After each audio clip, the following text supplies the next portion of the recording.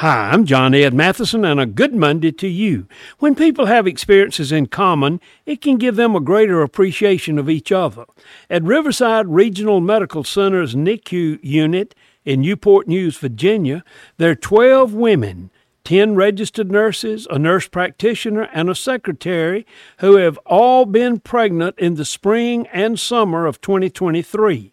3 babies have already been born. 4 have due dates at the end of July, and 3 have due dates in August. The rest are due later this year. Jackie Cox said that expecting kids at the same time has created a special relationship among her friends. She said, "We all feel extremely supported, and we don't have to worry about much if anyone needs anything." Consider some common experiences that you might have with other people and how this might strengthen stronger relationships.